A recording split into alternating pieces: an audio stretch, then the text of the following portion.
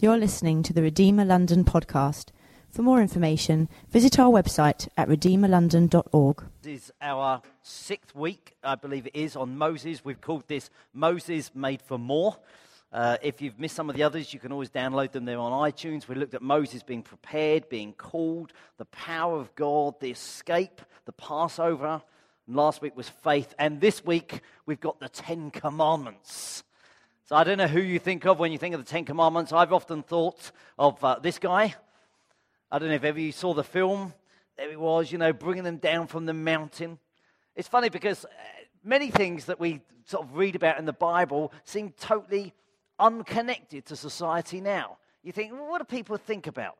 Whereas the 10 Commandments is actually a very accepted thing. I was doing the research for this week, and I went on the internet and typed in 10 Commandments. You have to be very careful what you do. There are 10 Commandments for everything. You can get 10 Commandments for health and safety at work now. Obviously, people think, oh, we know what the 10 Commandments are. How do we do it? You can get 10 Commandments for dieting.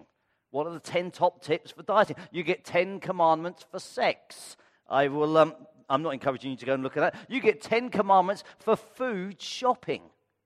Can you believe it? I was reading the 10 Commandments for food shopping this week. Thou shalt not, and then they go through this whole thing. Stop at the door and check your receipt. I mean, who sits and writes them? Obviously, but the 10 Commandments has left a big impact.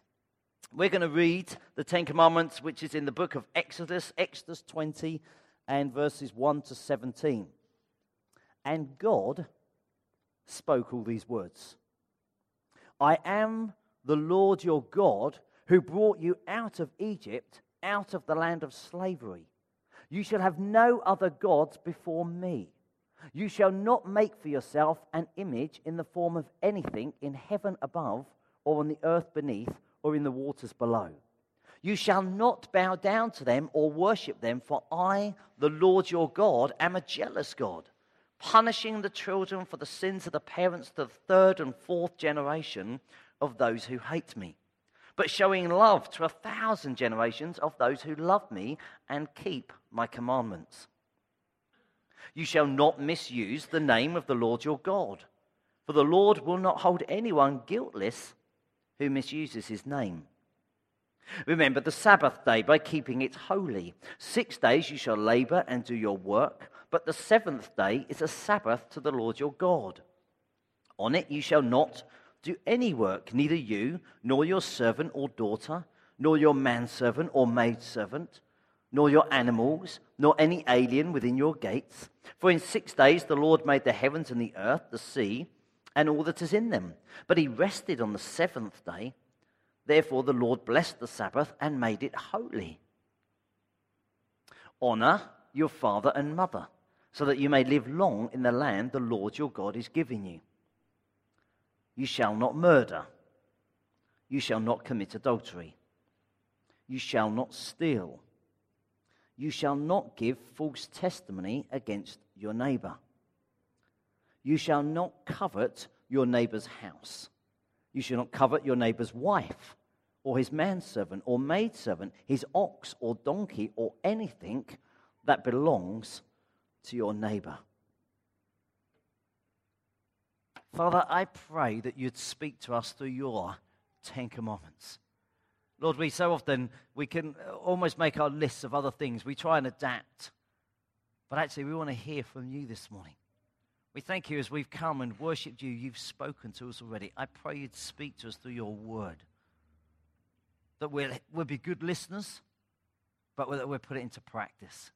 That it will change us for your glory. Amen. It's funny, isn't it? I mean, I'm very aware that when we're doing dedications, we've got visitors, people turning up, don't necessarily normally go to church. And I thought, oh, no, I'm down to preach on the 10 Commandments. What are people going to think? They're going to turn up, and suddenly it's like, oh, golly, that's what we think about church, isn't it? 10 Commandments, thou shalt not, thou shalt not. I was then thinking, well, I'm just going to narrow it down to one. I think that probably seems more. Which one do I do? I did think maybe it should be do not covet. I was chatting to a friend this week, and they were saying that they'd gone to like a baby exhibition last weekend, I believe it was, up in the Excel Centre, and there was a whole Excel Centre full of baby paraphernalia. You know, they got a real bargain. I can't remember what it was. The pram, let's say it was £1,000 down to £500 or something. I think, man alive, you could get into coveting somebody else's pram, couldn't you? Then I thought, oh, maybe if I was just going to pick one commandment, which would it be? I mean, I'm sure this wouldn't be true of you, but do not murder. I mean, if you're a parent and you've not slept for 3 nights, you know what I'm saying? You feel like you're trying to do stuff on automatic. I appreciate some of you parents are fighting to stay awake because you've probably not slept all night. Oh, Pete, preach on that one. Stir me on there. Or maybe the one I really should have picked for today was do not worship. Because we live in a society where actually we totally adore our kids. You know what I'm saying? And the outfits that you can buy now and the toys. I mean, it's not for the kids, it's for the parents, isn't it? You just think that is just incredible. Look, you can enjoy the box. I'm just going to play with what's inside. We can end up almost worshipping our kids. But what I wanted to speak on this morning is the family one. Honor your father and mother so that you may live long in the land the Lord your God is giving you. But actually, what is the family? Some of you would have seen this television series, Modern Family. Some of you may not. This is they're trying to understand, pick out this series. Oh, what is the modern family? So the 3 people on the end, that's the father of the family, and this is his second wife, and that's his stepson. And people say, well, that's what the modern family like is. And then you've got the sort of classic 5 in the middle, and then you've got these 2 guys that are together that have adopted a daughter. And so suddenly you can say, well, actually, Pete, this is a bit more like the modern family now. What on earth has the Bible got to do with family today?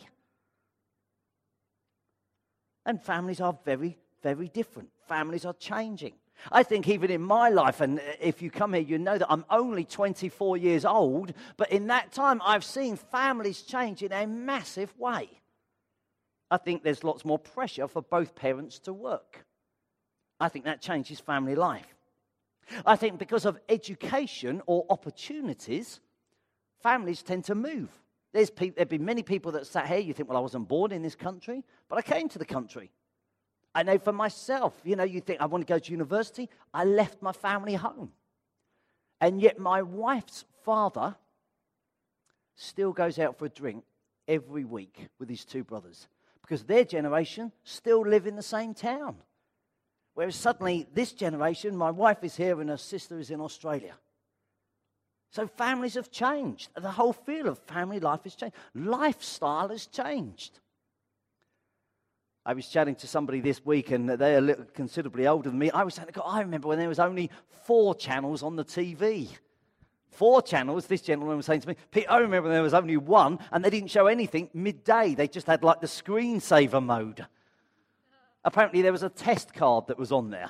Put your hand up. No one's going to put their hand up to that one, are they? Do you admit it? Apparently there's this girl that was just sat there all day, and they literally just put TV on between like 6 and 10. But it's changed massive, and that changes on the family, doesn't it? If you've got catch-up or demand TV, it changes it. I say to my kids, oh, do you fancy watching The Musketeers? I say, I've already watched it. How come? Well, I watched it on my iPhone somewhere. Totally changes the way families operate together.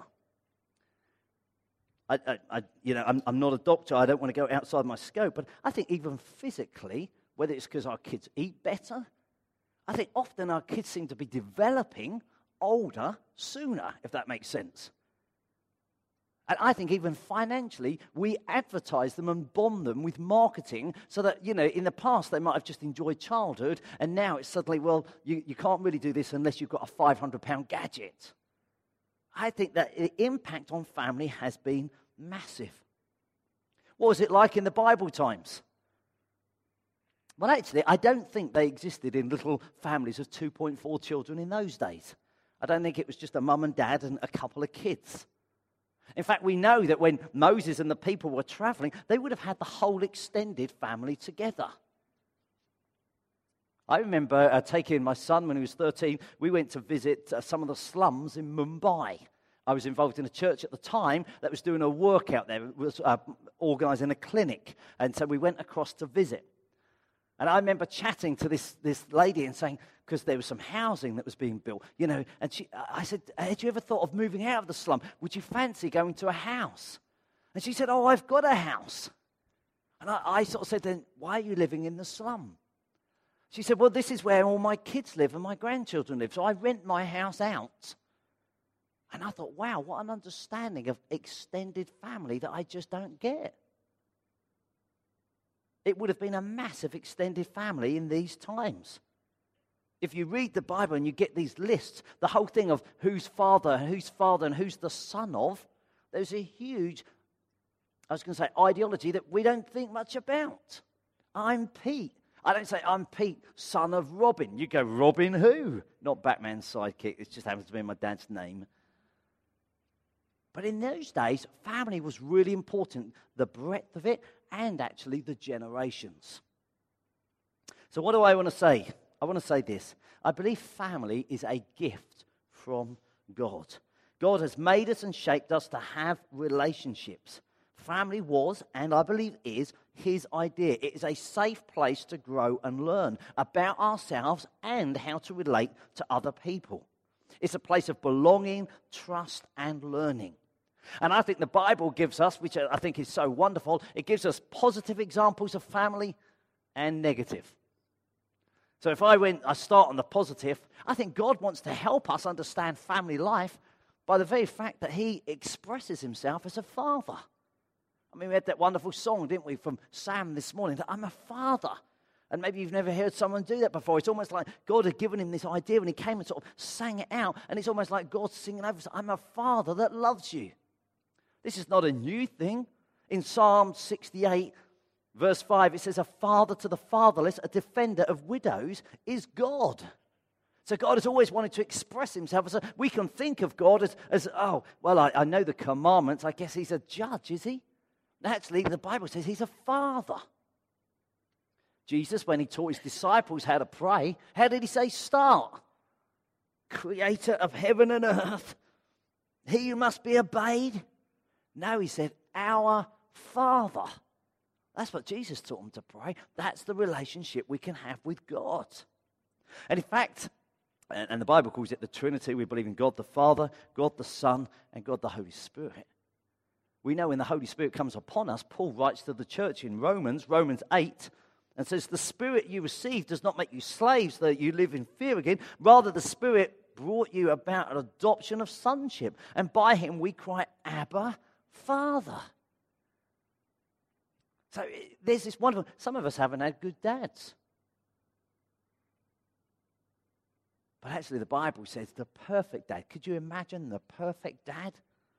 The perfect dad is God in heaven. And he wants you to know him as your father. And I think that's a huge benefit of God being with us for families. Okay, the Bible's very honest. It's funny, I never like telling all my negative stories, but the Bible doesn't seem to hide. The Bible also gives some example of where dads haven't really worked well. In fact, it's littered with them. I found it quite shocking this week.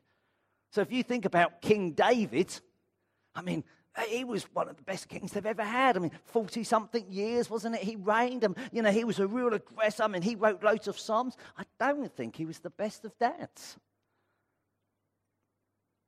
Just these kids arguing, and then obviously, one of the kids tried to usurp the throne from him, and it's almost like he had trouble. I think you could even say that about Solomon. Solomon was his son who went on the throne, and Solomon, we know that he was wise, but actually it was Solomon's son after that the kingdom split. What he passed on to his generation. But I guess the one I wanted to think about was Joseph. You might have seen the musical, Joseph and the Technicolor Dreamcoat. I don't think it was Technicolored, but we think it may have just been a long-sleeve shirt, but that doesn't quite sound so nice, does it? I'm going to go and see Joseph and the long-sleeve shirt being sung tonight. But actually, what we do know is that Joseph was one of 12 brothers. And what we do know is that his father had slept with 4 women to produce the 12. And so there was some complications there. What we do know is the fact that he was the favourite one. I don't know if you've been in a family where you get that, golly, they're the favourite one. I mean, I think, how does that make them feel? I was at Alpha this week and I was telling my story about how I became a Christian. When I was at school, I've got two brothers, one older, one younger. The teachers used to say to my parents, where did it all go so horribly wrong with the one in the middle? I mean, you couldn't say it now, I'm sure it wouldn't be PC, but they used to say to my parents, did you adopt the one in the middle? The other two kids are so good at school, aren't they? Well, some of you have grown up with that. Some of you have grown up and there's one that's been a favourite. Well, Joseph, that was true in his family. Joseph, you don't have to do any work. Go and do the washing up, you guys. Go and look after the animals. Joseph, you can have this special coat. Joseph, I love you the most. There was tensions in family life there. Joseph then grows up, I would say starts off as an arrogant and unpleasant young man. His brothers resent him so much so that they sell him as a slave and lie to his father for years afterwards. Now I want to ask us a question. How are we doing? How are you doing? What's the Bible got to say to us today about learning, about being a parent? What could we take from this? I've got a few points I'm going to go through fairly quickly with you. I think this, we should always be learning. It's so easy to muddle along in life. Life can be so busy. You know, I do feel an old man this morning, really. I think I'd love another kid. But let's be honest, you know, I need to find another wife, really, I'm sure. She's serving on the kids so I can get away with it now. You know, you suddenly sort of think, golly, what would it be like? And I mean, when they talk about not having any sleep, I think, man alive, yeah, nappies, sleepless nights, we're done with that. But we've always got to be learning because the time goes so quickly. And people say that, but actually when you're not having sleepless nights, you think it doesn't feel like that. I look back and I think, oh, did I enjoy every moment? Did I learn along the way?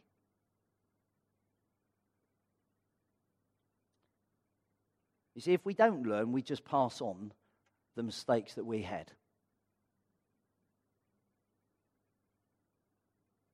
King George V, the King of England, said this about parenting. My father was frightened of his father. I was frightened of my father. And I'm damn well going to see it that my children are frightened of me. So what had been modeled to him, as this is the way to be a parent, he was then going to pass on. Now what I say to us is, do we let our past ruin our future? Or do we say, no, actually, I'm going to learn in this. I'm going to break it and be different. I'm going to observe other families, read books, ask questions, get help. I'd encourage you, if you're a parent, always be learning. What else would I say? Always learn to communicate. See, Joseph and his family, they don't seem to really know each other. Things are glossed over. Things are assumed. There's little evidence that they talk. There's hatred in the family until suddenly it explodes and they think, right, let's just sell the boy. Lots of families now struggle to communicate. I found this shocking, but believable. The average father spends 38 seconds a day talking face-to-face with their child. Now, we all know that there's different ways of talking to someone. You can try and talk back-to-back. Basically means we're not getting on very well. You can almost try and talk shoulder-to-shoulder. We're sort of beside each other. But face-to-face, there's something of intimacy, of devotion, of delight, of intentionality. 38 seconds a day, the average dad. I think surely we've got to be challenged. If we're going to be great parents, how do we communicate? I can't remember where I read it, but I remember reading one time, if you talk to your child when they're 3, 4, and 5, they'll listen when they're 13, 14, and 15. And people can sort of say, oh, my teenagers, they're just not interested. And they say, but if you were talking to them when they were 3, 4, and 5, maybe they'd be listening now. What else do we need to learn as parents? I think this. We need to learn to forgive. You choose your friends, but you live with your family. Let's be frank, in families, there's different personalities, there's the different temperaments, there's different characters, there's different agendas, but we must learn to forgive and to be forgiven. Harold Bloomfield, who wrote a book called Making Peace with Your Parents, said this: the psychological truth is holding on to our past resentments towards parents robs us of our current peace of mind and our ability to experience satisfaction in their here and now relationships. So for some of us, we've got to forgive our parents today. And you might think, man alive, I don't seem to get on with my neighbours. I don't know what it is about me. I keep jumping jobs because I don't seem to settle very well with anyone. And is it almost, hey, we've never forgiven our parents for something. And so therefore it's working out in our relationships now. I believe, and this is true for all of us, and I'm hoping this morning's talk is relevant to all of us, that we should all give honour to our parents. That's what the Bible teaches us. What does give honor mean? It means accept them. Proverbs, which is a book in the Bible, which is, I'd say, lots of principles, really, rather than promises. Proverbs 23 says this: listen to your father who gave you life, and do not despise your mother when they're old. I'm not saying that parents are perfect. My kids' parents are perfect, but not every parent is perfect. But at the end of the day, how do we accept them and honor them? It's so easy, if we're really honest, isn't it, to spot where they're not the same as us. We always look for our own strengths in other people. And if they haven't got my strengths, we can end up criticizing them. And actually accepting them is saying, well, this is who they are. I appreciate what they have done for me. I think Mother's Day is a great opportunity, isn't it? I know you could say, oh, it's a bit commercialized or something, but isn't it a great opportunity just to stop and think, I'd like to express appreciation to my mum. This is a 2-week warning, you know what I'm saying? Don't leave it until you've got to pay first-class postage. Do it this week. Just write the date on the back. She'll understand. You just say, hey, Mum, actually, what you did for me was incredible. When I've become a parent, it's really made me appreciate what they did. I'd never thought about my parents having sleepless nights over me.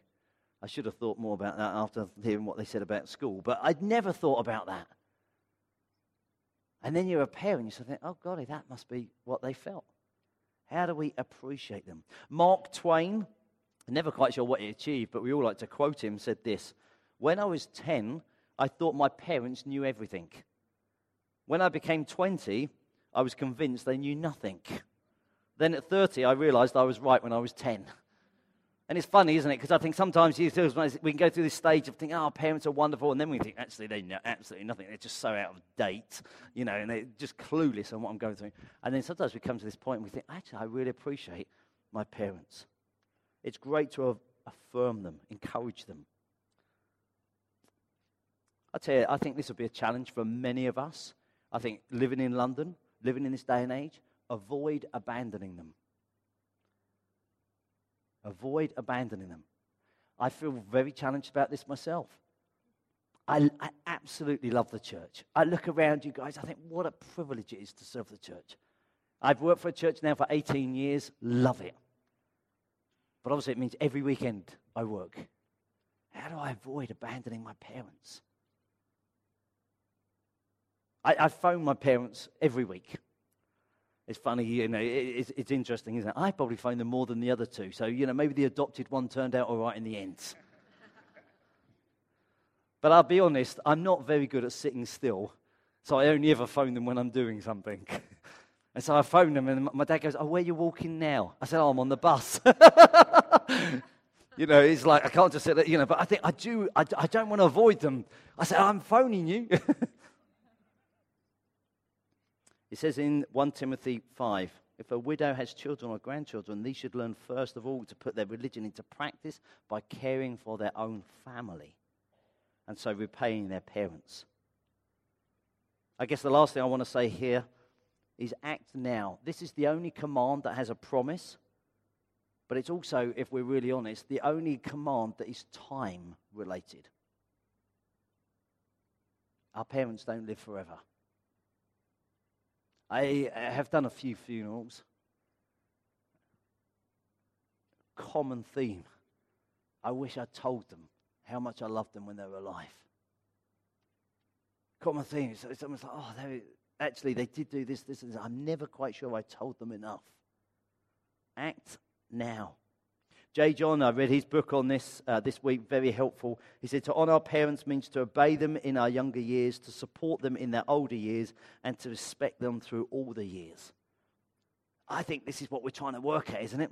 So what are some of the tips that I want to throw out for parenting today? The first one is this: work at your marriage. Never neglect each other. I say this to the two couples that have presented their kids today, but I say it to everyone. My hope is that your daughters leave you. They should do. I know that's an horrendous thought at the moment. You don't like leaving them in creche for half an hour. I understand that. There's a bond there. But the reality is they should grow up to become interdependent with you. But hopefully your wife or your husband should never. We must invest in marriage. A stable marriage is the best possible foundation for a solid family and the greatest gift we can give any child. What else would I say as a tip for parenting? Be consistent in your discipline.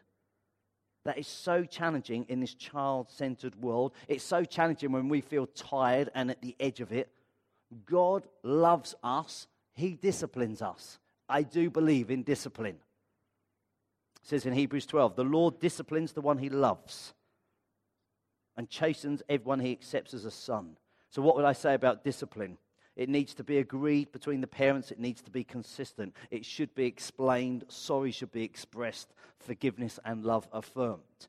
If that was too quick, you can listen to it again on the podcast. What else would I say as a tip for parenting? Praise your kids. Love them and let them know. I had the privilege of living with a family with 4 kids for 9 months before Nikki and I got married. And you know, one thing that stuck with me, a guy called Gordon Brown, he had 3 boys and a girl, and he said to his kids every day, I love you. And as a lodger there, I thought, you know, I want to take that and I want to give that to my kids. Now, have I said it every single day? Probably not, but I'm aiming, and I've probably said it a lot more than I would have done otherwise. We need to say it publicly. We need to say it privately. We need to say it however old they are. What's the last tip as a parent? Let them go. We are not to control them forever. I realize that I give many more illustrations the older I get. For those that don't know, my kids are now 19, 17, and 15. My oldest has just gone to university. A mixed emotional thing, but I don't want to cry in public, so I'm not going to talk a lot about it. What I do find quite interesting is the fact that he's left my home, but I am still paying for him. I didn't expect that to happen. But I tell you, as a parent, the biggest challenge is, do I comment on how he spends his money? Because I think that would be a form of control. And I've got to let him go. And I think how genuinely in this day and age, so I was doing a leaders' day yesterday for another church, and I threw out this comment about in 2 years' time I could be an empty nester. Oh, golly, anyone needs somewhere to live, you know, I'm looking for lodgers. And this woman came back to me and said, well, my kids are 25 and they're just moving back in. And I said, yeah, I can imagine that happening. I mean, Josh has said to me, I really want to come back to London, Dad. And I think, well, is he ever going to afford a place? And I thought, oh, well, I could charge him rent. Yeah, you could come back. It's not a problem, you know what I'm saying? You've left home. But actually, I know the whole relationship's different because I can't control. But actually, I think that's got to be something as parents. We've got to let them go. Okay, so is the whole thing about morality? Well, I just want to wind up really with this. You see, this is part of the 10 Commandments. The challenge I often find with the 10 Commandments, and I've tried to pick one and try to say, how could we apply it? How could we put that into practice? The challenge is with the 10 Commandments that we end up thinking they are a way of earning our acceptance with God. And so often what's happened is people say, well, if I keep these 10 Commandments, then will I be acceptable to God? And the thing is, I don't really like the 10 Commandments because really it's telling me how to behave. Some people, if we're really honest, say, well, look, a little bit like Pete this morning, I think I'll try and keep 2 of them, but I can't keep them all. Well, I've kept them all, but I have killed somebody, you know what I'm saying? But that's okay, but I've done 9 out of 10. 9 out of 10 is pretty good, isn't it? I don't think I've ever got 90% in an exam. If you did 9 out of 10, is that okay? Well, actually, I think no. I think the standard of the whole 10 Commandments is you've got to keep them all. But I don't think that makes you acceptable to God. Because what we've realized with this story is that they were slaves in Egypt and God rescued them. We then learnt about they crossed the Red Sea, a picture of baptism. Their past was sort of buried. It was dealt with. It was finished. They then left. The old life has gone. We know that when they've crossed, that God's presence is with them. There's this pillar of fire and cloud. We know that God is with them. We know that God feeds them. We know that God gives them meat. We know there's water that comes out of this rock.